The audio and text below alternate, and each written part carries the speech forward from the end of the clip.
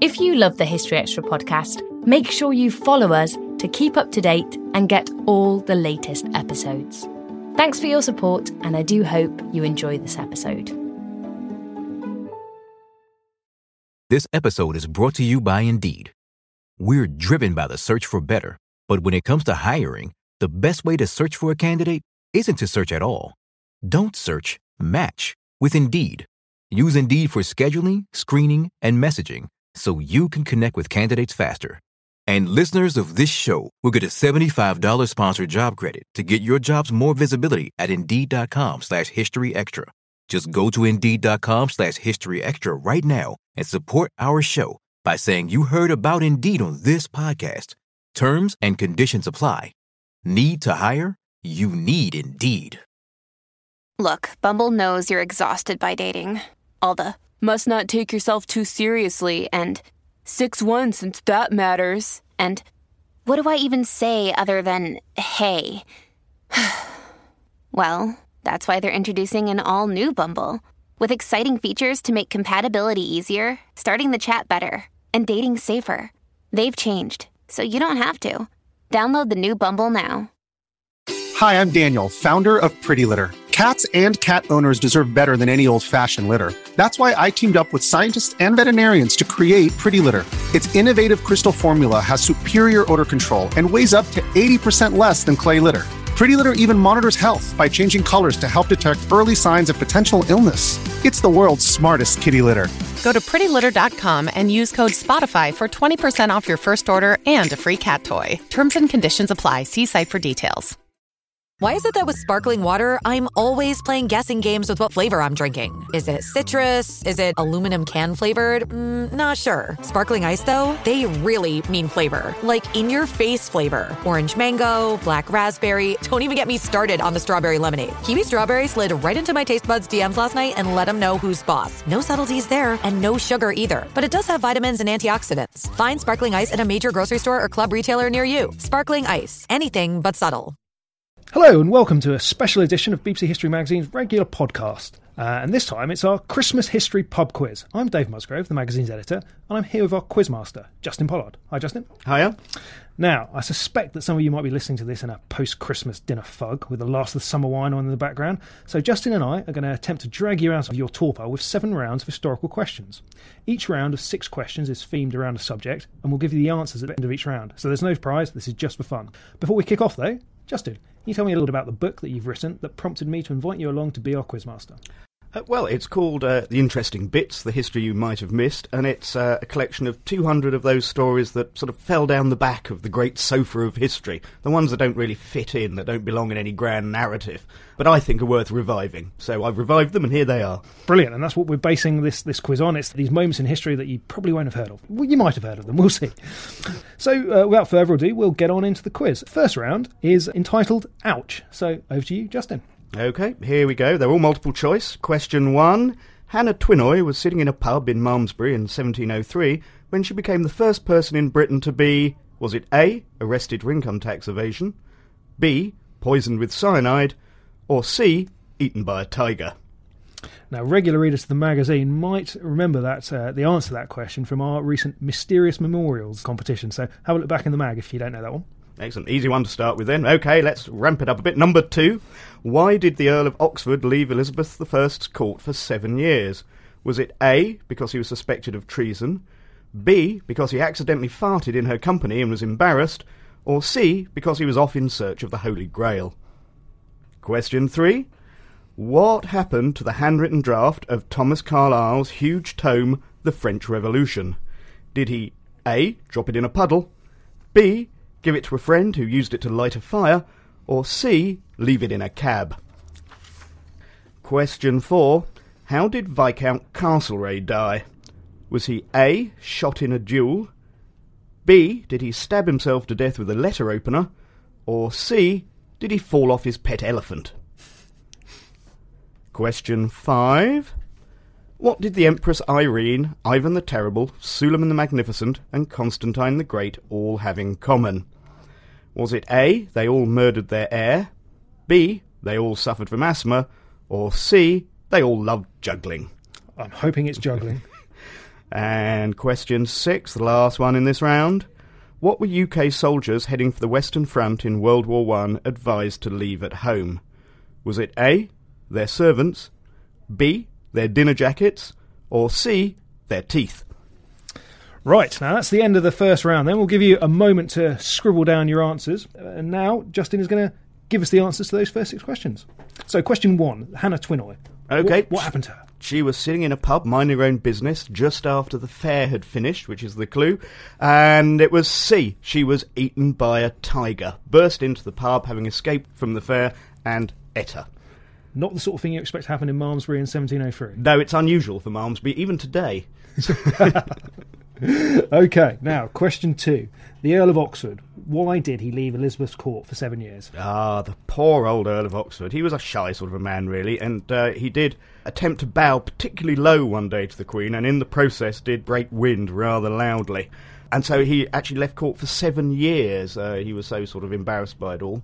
That is pretty embarrassed, isn't it? That is, you can't really be much more embarrassed than that. And the dear old Queen Elizabeth, who had a great sense of humour, when he eventually came back after 7 years, he came in and he bowed before her, and she looked at him and said, "My lord, I had forgot the fart." Damn. Do we have any other records of flatulence in Elizabethan court? I think there was a lot of it about, actually, having seen some of the very bad diets, I imagine. The diet at court. Right, okay, on to question 3. What happened to the handwritten draft of Thomas Carlyle's The French Revolution? Ah, that was B. A friend used it to light a fire. This was dear old John Stuart Mill, close friend of Carlyle's, was asked if he'd read the manuscript, of course all written out by hand at this date, took it home, left it in the kitchen because he was a bit absent-minded, and the kitchen maid used it to light the fire. He was mortified. That's quite a mistake, isn't it? It's a bad one, actually. And, of course, Thomas Carlyle had to write the whole thing out by hand again. I can't imagine he was terribly happy about that. He was. Well, John Stuart Mill did offer him some money, but he refused to take it. But he didn't give him the second draft to read. Put it that way. Right, number 4. Castlereagh. What happened to Castlereagh? Oh, poor old Viscount Castlereagh. He was, this is answer B, he stabbed himself to death with a letter opener. He'd become increasingly paranoid towards the end of his life and had retired to his house. His staff had been getting very frightened about what he was going to do. They'd removed the razors, they'd removed the cutlery. What they forgot was the letter opener, and he stabbed himself in the throat with it. That's a tragic end, really. Mm-hmm. Number 5. I hope you're going to tell me that the Empress Irene, Ivan the Terrible, Suleiman the Magnificent and Constantine the Great, they all love juggling. Well, if they did, it's unknown to history, put it that way. They all murdered their heirs. Oh. Irene blinded her son when he tried to take the Byzantine throne from her, and later died from the wounds. Ivan killed his son during an argument about his first wife's clothing. Suleiman executed his son on false information from his wife. And Constantine killed his eldest son after a claim by his wife that his son had tried to rape her. That's a pretty nefarious quartet then, isn't it? Yeah, it's pretty nasty. Okay. Finally, on this round, number 6, what was it that UK soldiers heading off to the Western Front in World War I, what were they advised to leave at home? That's C, their teeth. Extraordinary. When the British Expeditionary Force set out for France, they didn't have a single dentist with them. And it was only when Sir John French got toothache that everyone thought, perhaps we ought to get some dentists. So you were advised to have your teeth out before you went to avoid any problems. You also then got a stay of execution, as it were, so you were allowed to stay at home until your gums had healed before being sent to the front. Right, well, there we are. Okay, before we move on to round 2, to get ourselves even further into the festive spirit, we're going to open our first cracker. Let's pull a cracker. Now, these aren't luxury crackers, so I don't think we can expect too much, but off we go. There we go, look at that. Now, Justin, what have we got? Let's see what we've got. Oh, look at that. There's a tiny, tiny roll of sellotape and a hat. I might have to put the hat on, actually. There we go. Well, that is something, very good sellotape. That should come in handy. But where's the joke? Where's the joke? Here we go. What do you get if you cross a stereo with a refrigerator? Cold noise? Doesn't very you're funny. Close. It's cool music. How we laughed. There'll be more of those crackers coming up after the next round, so keep an eye out for that. Right, we'll move on to round 2, which we're calling Surprise, Surprise. So, Quizmaster, off you go. Here we go. Question 1. Who was Miss Canary Islands 1936? Was it A, Carmen Miranda, B, Jennifer Lopez, or C, General Franco? Right. Well, there's some obvious answers there, but we'll see. Number 2. Question 2. What surprise present did Mr. Chubb buy his wife in 1915? Was it A, London Bridge, B, Stonehenge, or C, the Isle of Wight? Question 3. What did Francis I of France hang in his bathroom? Was it A, the world's first bathrobe, B, the Mona Lisa, or C, his brother? Okay. Question 4. Question 4. Question 4. What did Sir Walter Raleigh's wife Bess carry around in a bag after her husband's execution? Was it A, his head, B, his earring, or C, his socks? Question 5. Which island did Anthony Van Diemen discover? Was it Tasmania? Was it New Zealand? Or C, was it Ceylon? Is that going to be a trick question, I wonder? Could be. And finally, question 6. How long did the gunfight at the OK Corral last? Was it A, 2 days, B, 3 hours, or C, 30 seconds? Okay, so that concludes the questions on round 2. And now we'll go back and get the answers. So I hope you've scribbled down your answers on your pads.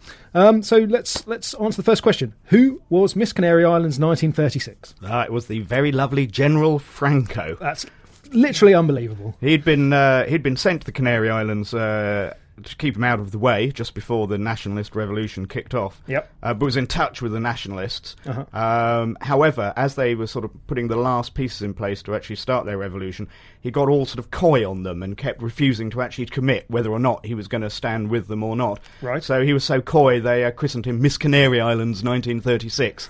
He did, of course, get his own back on them, though, afterwards. So there we have it. General Franco was Miss Canary Islands 1936. That, I suspect, is one that not many people know. Number 2. What did Mr. Chubb buy his wife in 1915? Which historic monument from England's past did he go for? Well, it's always good to buy a large rock, and he certainly did that. He bought Stonehenge for her at an auction in Salisbury. Right. He didn't intend to buy it, he said, when he went in, but he saw it down, lot 16, Stonehenge. So he thought, oh, why not? I'll buy it for my wife. So he did. Right.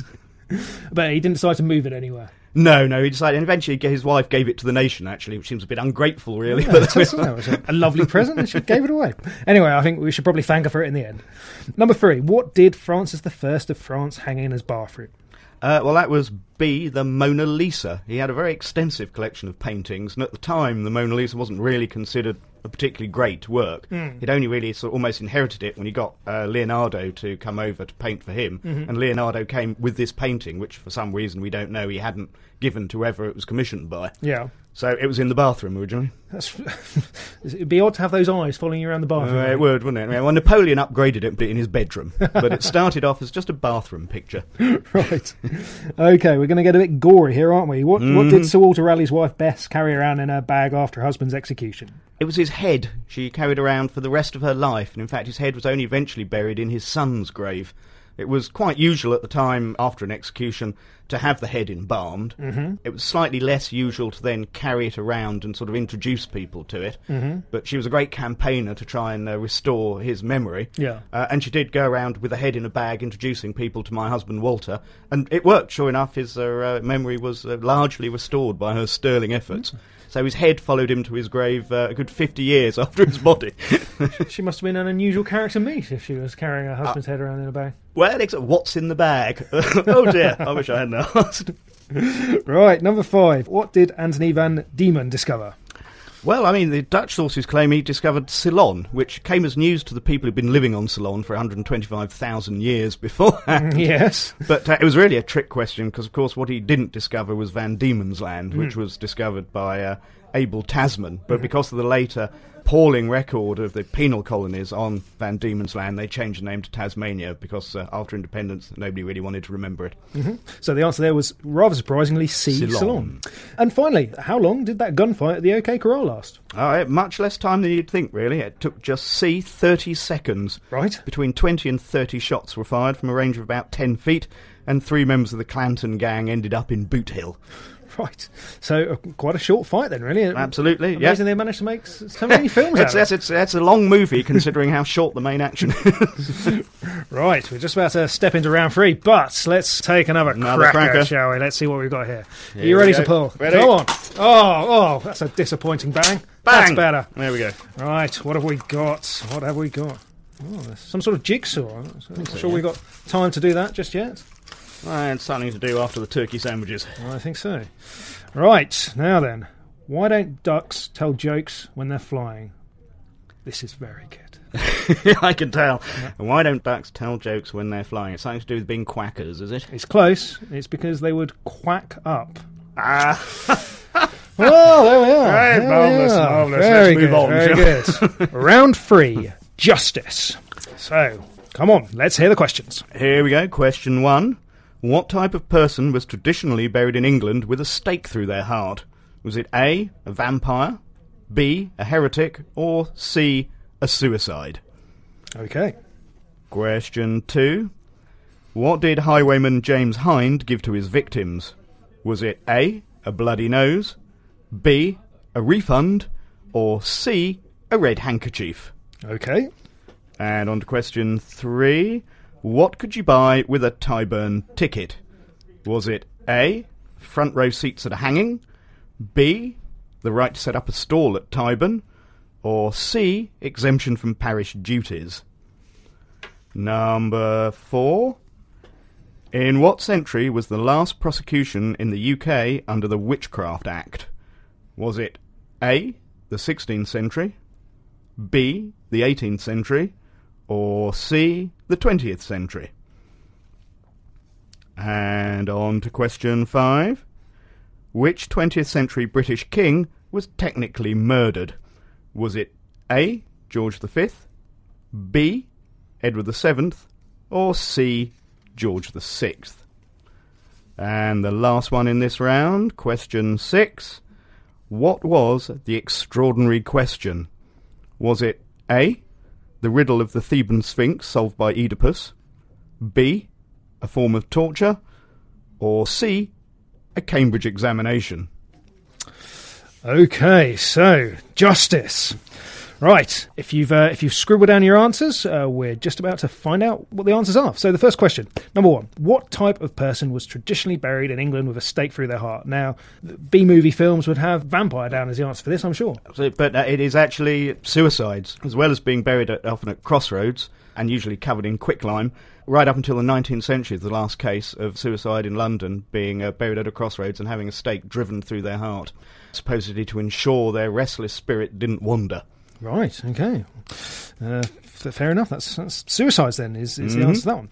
Number 2, highwayman James Hind. What did he give to his victims? Are we going to get evidence of the gentleman highwayman here? Exactly, yes. The English Gusman, as he was known. The answer is B, a refund. Hind was operating mainly during the Civil War and was a great royalist. And so when he stopped anyone, he'd immediately ask them if they were for the king, and if they said yes, he'd say, "On your way, sir." If they said no, he would rob them, in all fairness, but he'd always make sure he gave enough money back so they could continue their journey to its conclusion. What a polite and pleasant felon he must have been. Lovely man, we hanged him. Okay, and on to hangings. What could you buy with a Tyburn ticket? This is C, exemption from parish duties. Not hangings at all, then? No, it was a system brought in by William III to encourage have-a-go heroes. If you managed to catch a villain who was later successfully tried and executed, then you received a Tyburn ticket, which gave you exemption from parish duties and also was a financial bill in itself, so you could sell it. Through into the 19th century, you have, in the London newspapers, sales of Tyburn tickets to get yourself off local taxes, really. So have a go and get off your taxes. Is this a policy that the government are thinking of bringing back? Almost certainly. Okay, number 4. What century was the last prosecution in the UK under the Witchcraft Act? This is very surprisingly. Well, I think it's very surprisingly. It is C, the 20th century. Yes, well, that is surprising. The last prosecution under the 1735 Witchcraft Act was in 1944. The spiritualist medium Helen Duncan was convicted, not actually for being a witch, but for practising apparent magic, which was fake. She was basically convicted of fakery because the government were worried that she was undermining morale by arranging seances with dead soldiers. Blimey.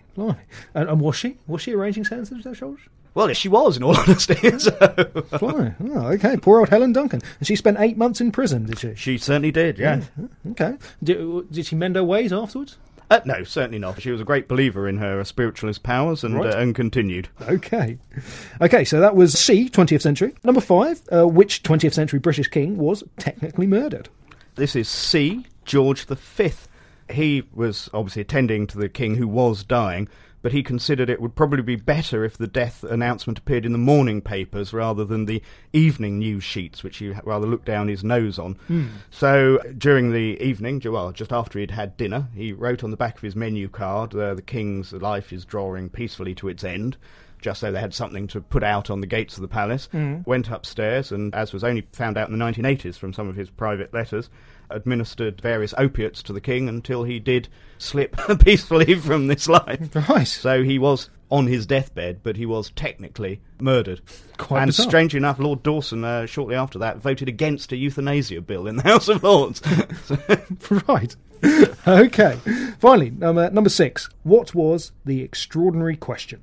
Oh, this is a really grim one, actually. The answer is B. It's a form of torture. Oh, right. There were 2 types of question. In the ordinary question, they put a clip on your nose, a funnel in your mouth, and pour 6 pints of water and or urine down your throat. The idea being you believe yourself to be drowning, but so you can breathe, you have to swallow vast quantities of water. They then punch you until you throw it up and start again. That's the ordinary question. The extraordinary question, they used twice as much water. Oh. And I think the last case we have of this being officially done is in the Filipino-American Wars, the end of the 19th century, very early 20th century. Right. Well, that is magnificently unpleasant. Which is fabulously unpleasant, yeah. What a sour note to end the third round on. But anyway, we're going to cheer ourselves up with a cracker. What we need is a joke. Yes, we do.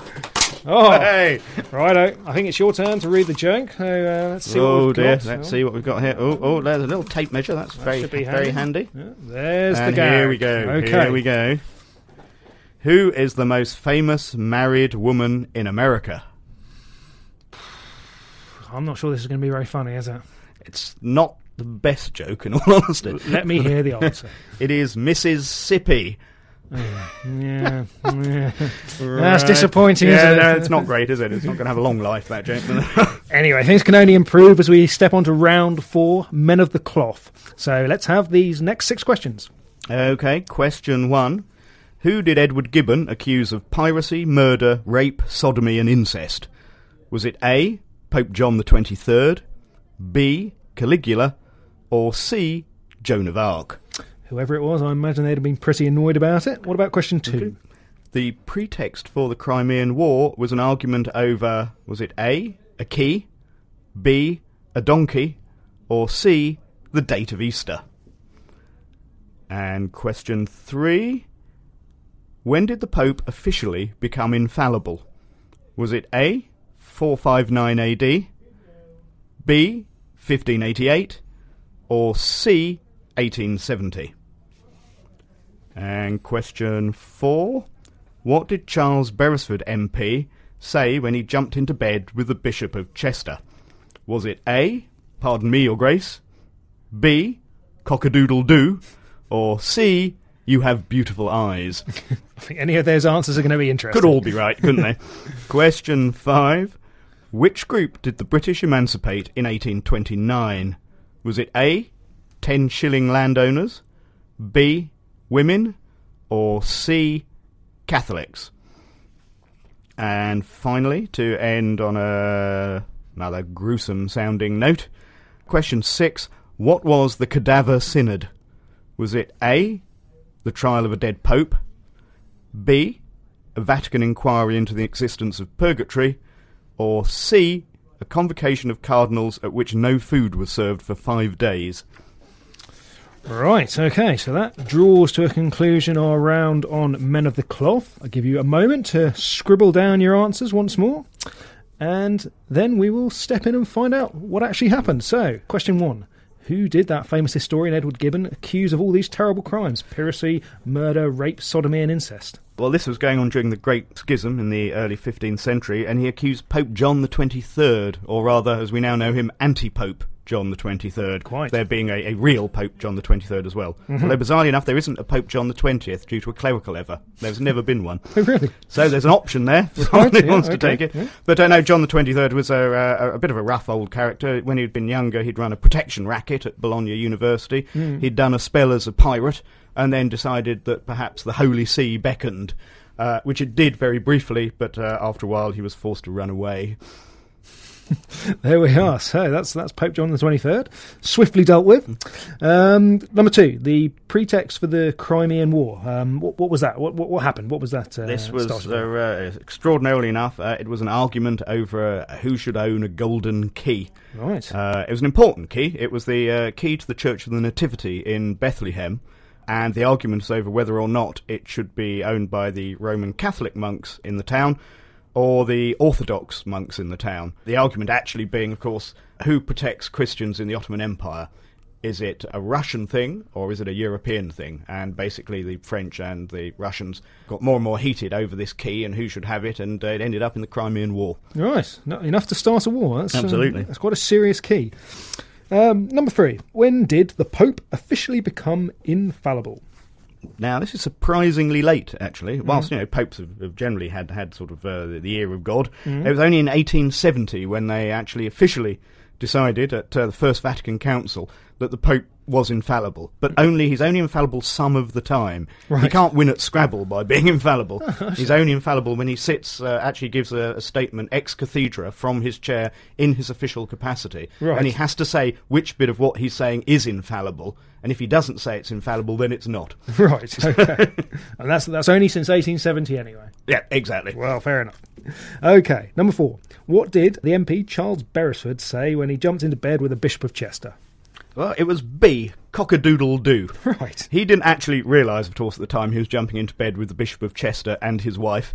He thought he was jumping into the bed of his lover, the Countess of Warwick, Lady Brooke, who was known as the Babbling Brook because she wasn't terribly discreet. Right. They were at a house party. He crept into what he thought was her room, leapt into bed, shouting cock-a-doodle-doo.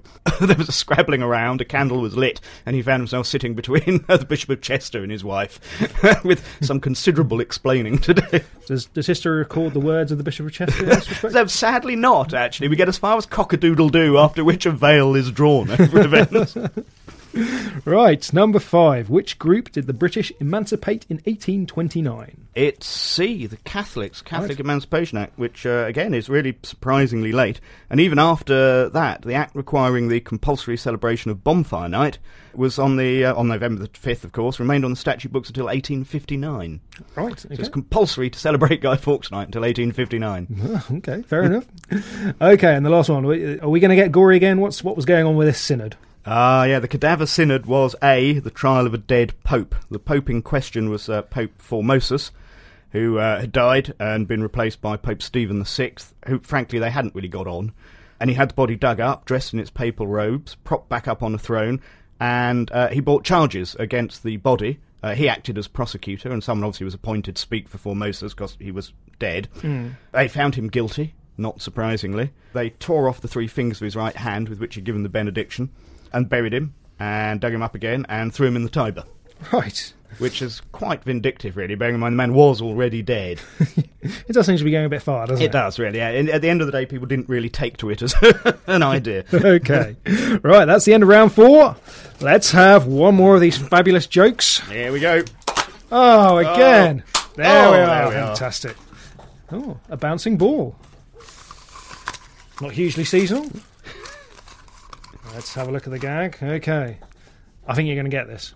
What must you know to be an auctioneer? What must you know to be an auctioneer?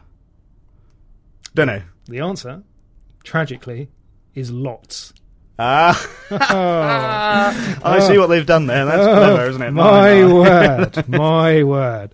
Okay, so on with the quiz then. After that excellent gag, it's round 5, a bit of politics.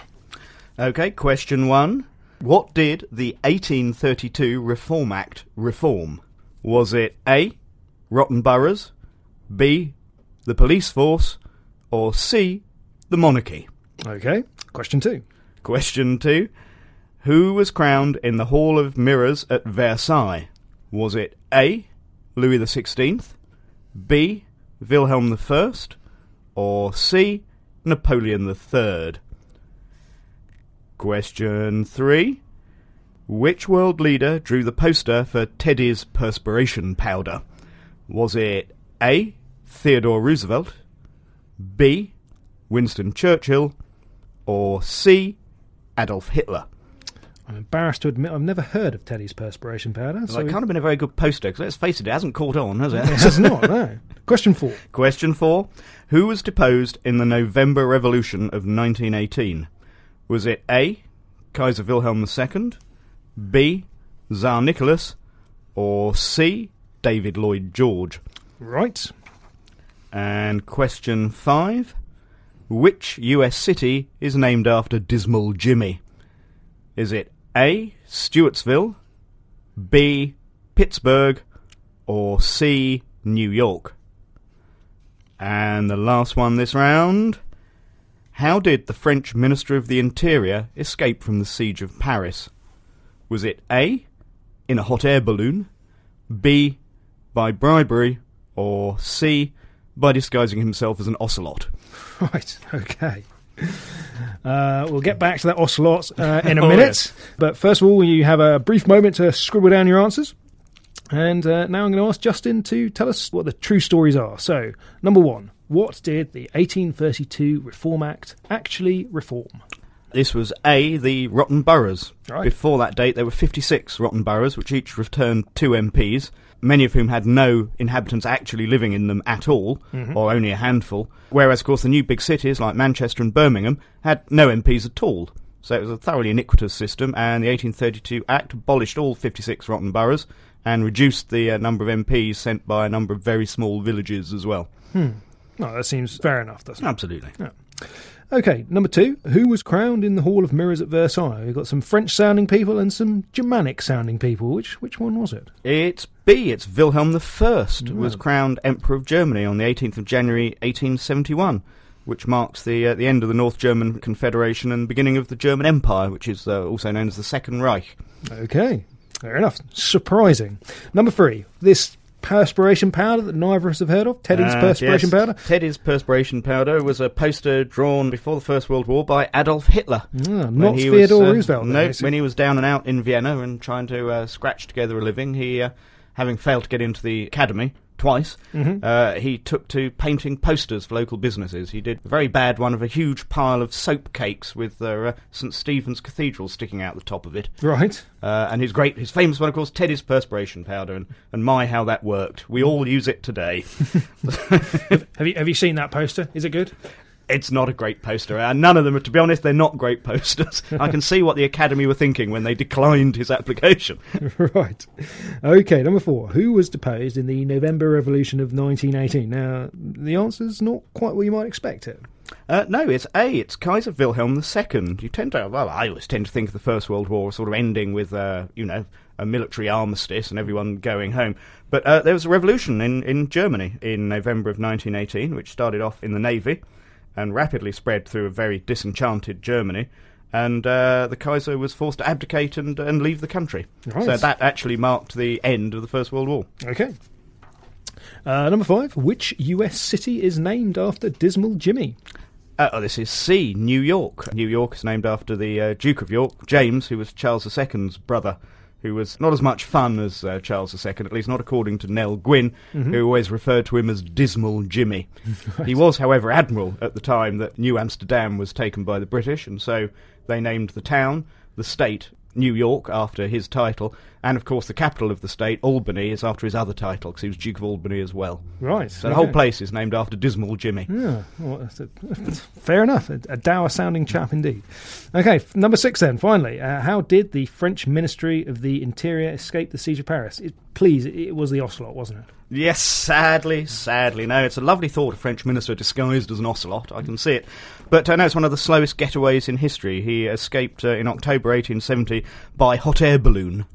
In fact, there were about 60 successful escapes from the siege of Paris by hot air balloon. Oh, really? So the problem was they ran out of materials in the end to build them from, because of course they were very much one-way trips. Nobody ever then came back. No, quite. So they were short of ballooning material by the end of the siege. Right. And presumably it was quite obvious when someone was escaping. Yes, but of course there's not a lot, provided they got up enough height over the Prussian troops, there's not a lot they could do. They just, occasionally they would drop calling cards on them, apparently, as they floated overhead. So, I imagine that must have been quite aggravating. yes, it'd annoy you, wouldn't it? Right, so that brings to an end round 5. Time for another Christmas cracker. Let's hope we get a snap on this one. Oh, again. There we are. Right, let's see what the gag is. Do you have any hats I can put on? Is that a shoehorn? I think it's a delightful light blue shoehorn. How about that? Here we go. Here's the gag. What do you get if you cross a skeleton and a detective?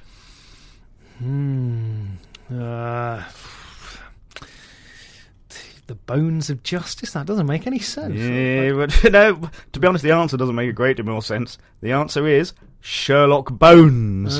Sherlock Bones. Bones, yeah. Holmes. They're very clever play on words. Oh, it is, isn't it? Wish I'd thought of that one. Shall I tell you what, there might be a future in making jokes for Christmas crackers. I think they need some new writers. Let's move on. Round 6. I say, what are the 6 questions we've got here? Here we go. Question 1. Who is the Bob in the phrase, Bob's your uncle? Is it A, Robert Cecil, B, Robert the Bruce, or C, Robert Bob Hoskins? Okay. Number 2. Number 2. Who did Stalin describe as a syphilitic whore? Was it A, Lenin's wife, B, Clementine Churchill, or C, his own mother? Okay. Number 3. Number 3. What did one American newspaper describe as slipshod, loose-jointed, and puerile? Was it A, the Gettysburg Address, B, the US Constitution, or C, Martin Luther King Jr.'s I Have a Dream speech? Oh, that sounds like quite a rude newspaper, whichever one it was. Yep, new reviewers needed all round, I think. Absolutely. Number 4, then. Number 4. To explain her clumsiness, Alexandra of Bavaria told her doctors that she had swallowed A, a pin, B, a poison, or C, a piano. I can see a ludicrous answer coming up. Number 5. Number 5. Why did Lady Godiva take her clothes off? Right. Was it because she was ordered to? Was it for a bet? Or was it for the hell of it? Okay, and finally, this round. And finally, question 6. Who was known unkindly as Lulach the Idiot? Was it A, Henry II's court jester, B, a King of Scotland, or C, the star witness in the trial of the Duke of Monmouth? Right, okay, so I hope you've scribbled down your answers for those, because we're about to find the answers. So, question number 1. Who was the Bob in the phrase Bob's your uncle? It's A. It's Robert Cecil, 3rd Marquess of Salisbury, when Prime Minister, who promoted his nephew Arthur Balfour to be Irish Secretary in 1887, and then proceeded to promote, frankly, nearly all the members of his family to various jobs of high office. Hence the phrase in the newspapers of Bob's your uncle, which originally just meant was a term for nepotism, really. And it's a nasty case of nepotism, isn't it? Yeah. Mm-hmm. Okay, number 2. Who did Stalin describe as a syphilitic whore? Yeah, it's another nasty case, really, there, wasn't it? It was A. It was Lenin's wife. The comment was made during a phone conversation between the two men that, well, as you might imagine, it really marked sort of the final break between the two of them. It's not a nice thing, really, to say about about anyone's wife. It's the sort of thing that would upset you, isn't it? It is, really. So at least he didn't say it to his mother. God knows what she would have done. And presumably we don't know Lenin's response to this? No. Angry, I imagine. Maybe silence. I think shortly after he put the phone down. Okay, number 3. What did this rather rude American newspaper describe as slipshod, loose-jointed, and puerile? This is A, the Gettysburg Address. It was the Chicago Times commenting on the 272-word speech that was given on the 19th of November 1863 by Abraham Lincoln at the opening of a cemetery in Gettysburg, which is often considered to be sort of one of the great statements of freedom and democracy in the world, but the reviewer for the Chicago Times decided it was slipshod and puerile instead. He must have been having a particularly bad day, wasn't he? It was an opinion that was later revised, shall we say. Right, now then, what did the clumsy Alexandra of Bavaria suggest that she had swallowed? Poor old Alexandra Emily, it was C. She told her doctors that she believed as a child she'd had an accident in which she'd swallowed a grand piano, and this explained her unusual gait and her difficulty negotiating her way around objects, because she had a very, very large piece of furniture inside her. It does seem unlikely. How many people believed her on that one? It wasn't many. It wasn't a show of hands, as far as I know. It's interesting that she became the only member of her family then not to be married off into other European royal houses. Really? They decided perhaps that the young Alexandra and her piano should perhaps retire. Yeah, that's probably fair enough. Okay, number 5. Lady Godiva. Why did she take her clothes off? The answer is B, for a bet. According to the earliest version of the tale, and of course there's no contemporary account that says she ever did take her clothes off, but according to the earliest version of the tale, she'd been asking her husband, the Earl Leofric, to reduce taxes on the people of Coventry. And she asked and asked and asked, and he eventually got a bit bored and said, "Oh, right, I'll reduce the taxes if you ride through the town with no clothes on." At which point she removed a pin from her hair. Her hair tumbled down to her feet. Obviously, her husband hadn't noticed she'd been growing it, completely covering her modesty. Right. She then hopped on a horse and off she went. Right. Well, I think that would have showed Earl Leofric, wouldn't it? Yeah. Okay, the last one then, number 6. Who was known unkindly as Lulach the Idiot? This is B. He was a king of Scotland. He was the stepson of Macbeth and actually succeeded to the Scottish throne after Macbeth had been murdered by Malcolm Canmore. He didn't last very long on the throne, actually, because Malcolm Canmore very quickly killed him and took over himself.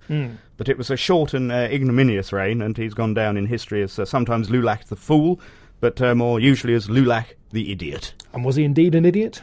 He didn't manage to outthink Malcolm Canmore, put it that way. He didn't see him creeping up behind him. Okay, well, that does show something of a lack of intelligence, I suppose. Okay, now we're just about to step on to the very last round, but before we do, let's have the last cracker. Let's make it a good one. Oh, there we brilliant. go. Look, it even went Very pop. good. What have we got? Some sort of metal device for hanging things. Excellent. That should be handy. This episode is brought to you by Indeed. We're driven by the search for better, but when it comes to hiring, the best way to search for a candidate isn't to search at all. Don't search, match with Indeed. Use Indeed for scheduling, screening, and messaging so you can connect with candidates faster. And listeners of this show will get a $75 sponsored job credit to get your jobs more visibility at Indeed.com/History Extra.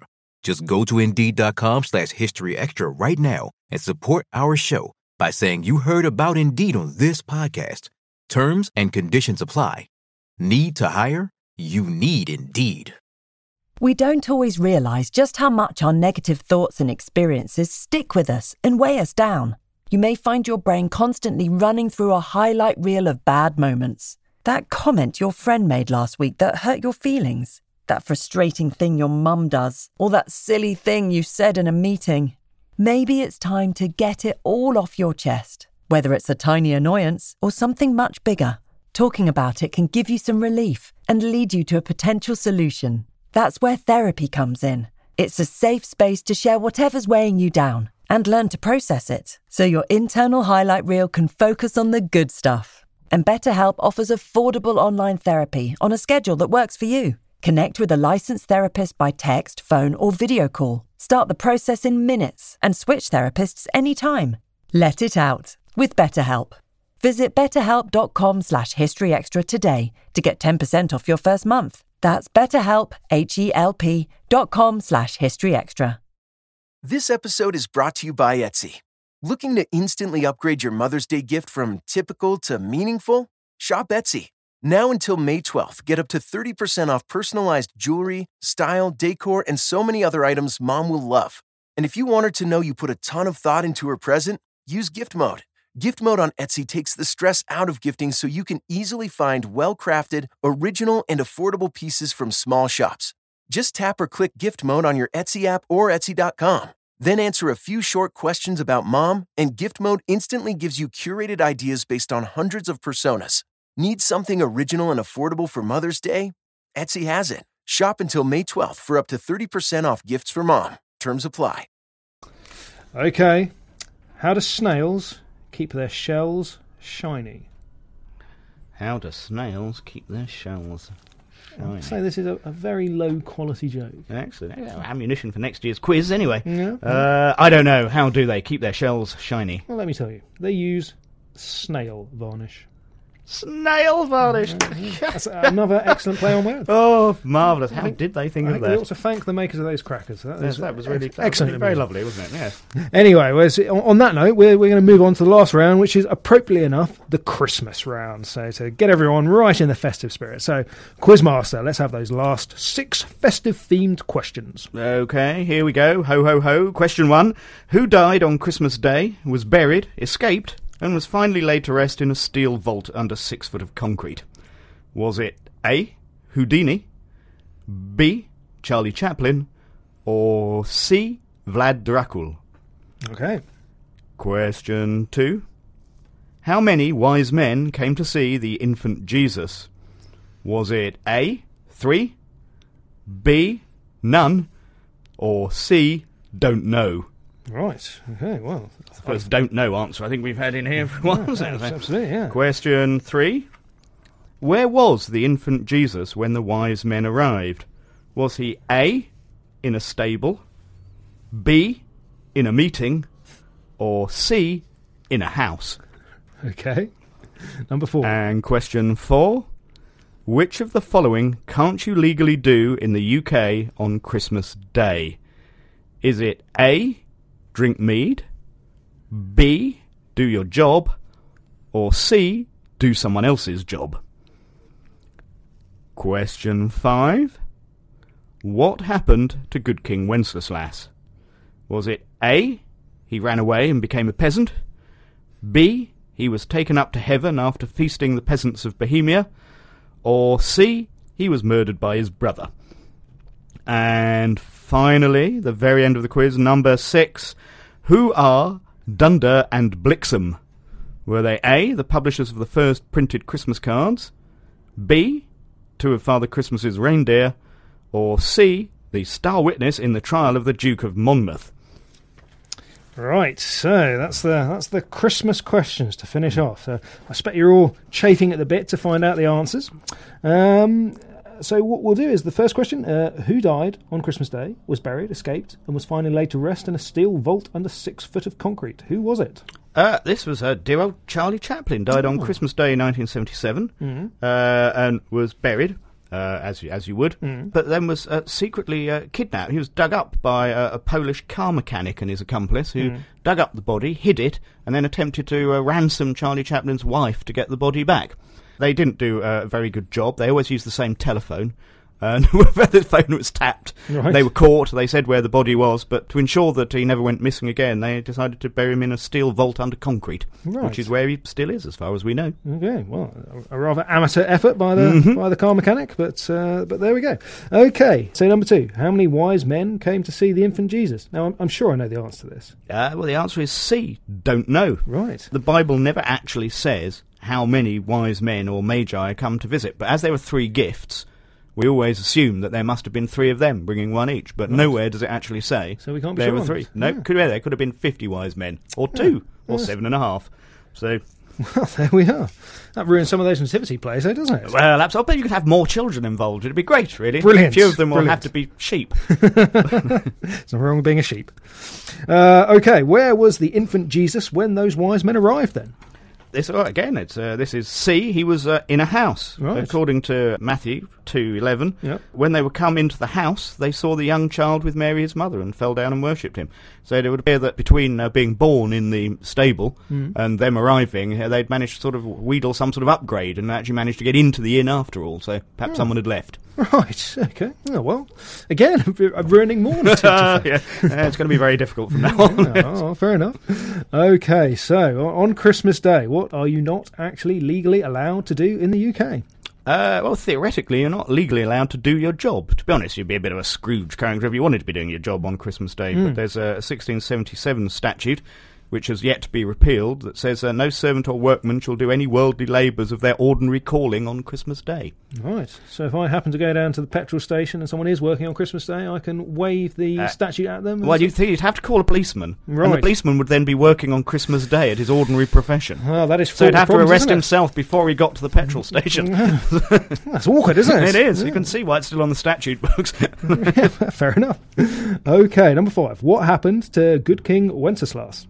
This is C. He was murdered by his brother. Poor old Wenceslas, who was a prince rather than a king, was murdered on his way to church by his pagan brother, who decided he rather liked the throne of Bohemia instead. Right. Okay. So that carol, not much in it then, really? No, not really. Not really. It's all supposedly it reflects a fight between the Hungarian state at the period of the emergence of Christianity. But the actual peasant and all of the deep and crisp and even, and no evidence for really, I'm afraid, no. Right, okay, fair enough. Okay, so we come to the very last question. So tell me, Justin, who are Dunder and Blixen? Dunder and Blixen are two of Father Christmas's reindeer. In the original 1823 version of The Night Before Christmas, the last two deer are not called Donner and Blitzen, they're called Dunder and Blixen, which are the Dutch words for thunder and lightning. It was only later changed to Donner and Blitzen when Clement Clark Moore, who later claimed he'd written The Night Before Christmas, changed it to Donner and Blitzen because he spoke German. Interestingly, he didn't speak Dutch, though, so it does make it rather look like his claim to be the author of the original poem is a fake. I see. A charlatan indeed, then. Right, okay, well, that is it. That's the end of the quiz. So I hope you've enjoyed it. Hope you all did quite well. Some of those questions you probably didn't know the answers to, but that's the whole point of the quiz, was to introduce some of those moments from history that you might not have heard of. Now, if you haven't had enough historical stimulation for one day, there is another quiz in the December issue of BBC History magazine. That's on sale in all good newsagents in the UK, though obviously not on Christmas Day, as nobody will be allowed to work, and in Borders in the US. The mag goes on sale on the last Tuesday of the month for £3.60. You can, of course, save money in a trip to the shops by subscribing. UK podcast listeners can subscribe today for just £16.20 every 6 issues, and you'll save 25% on the cover price for that. You order online at www.subscribeonline.co.uk/history magazine, quoting pod 07. Alternatively, you can call our hotline on 0844 844 0250, but again, don't do that on Christmas Day. Now, don't forget, of course, that the interesting bits, the history you might have missed, by our very own quizmaster Justin Pollard, is on sale now. That's published by John Murray. So all that remains for me to do is to say thanks for Justin for setting the quiz. Oh, thanks for having me along. And thanks to you for listening. And just let me finally say Happy Christmas. I hope you'll listen again next month when our regular podcast returns. And now Justin and I are going to go and see about that eggnog. Oh, fantastic.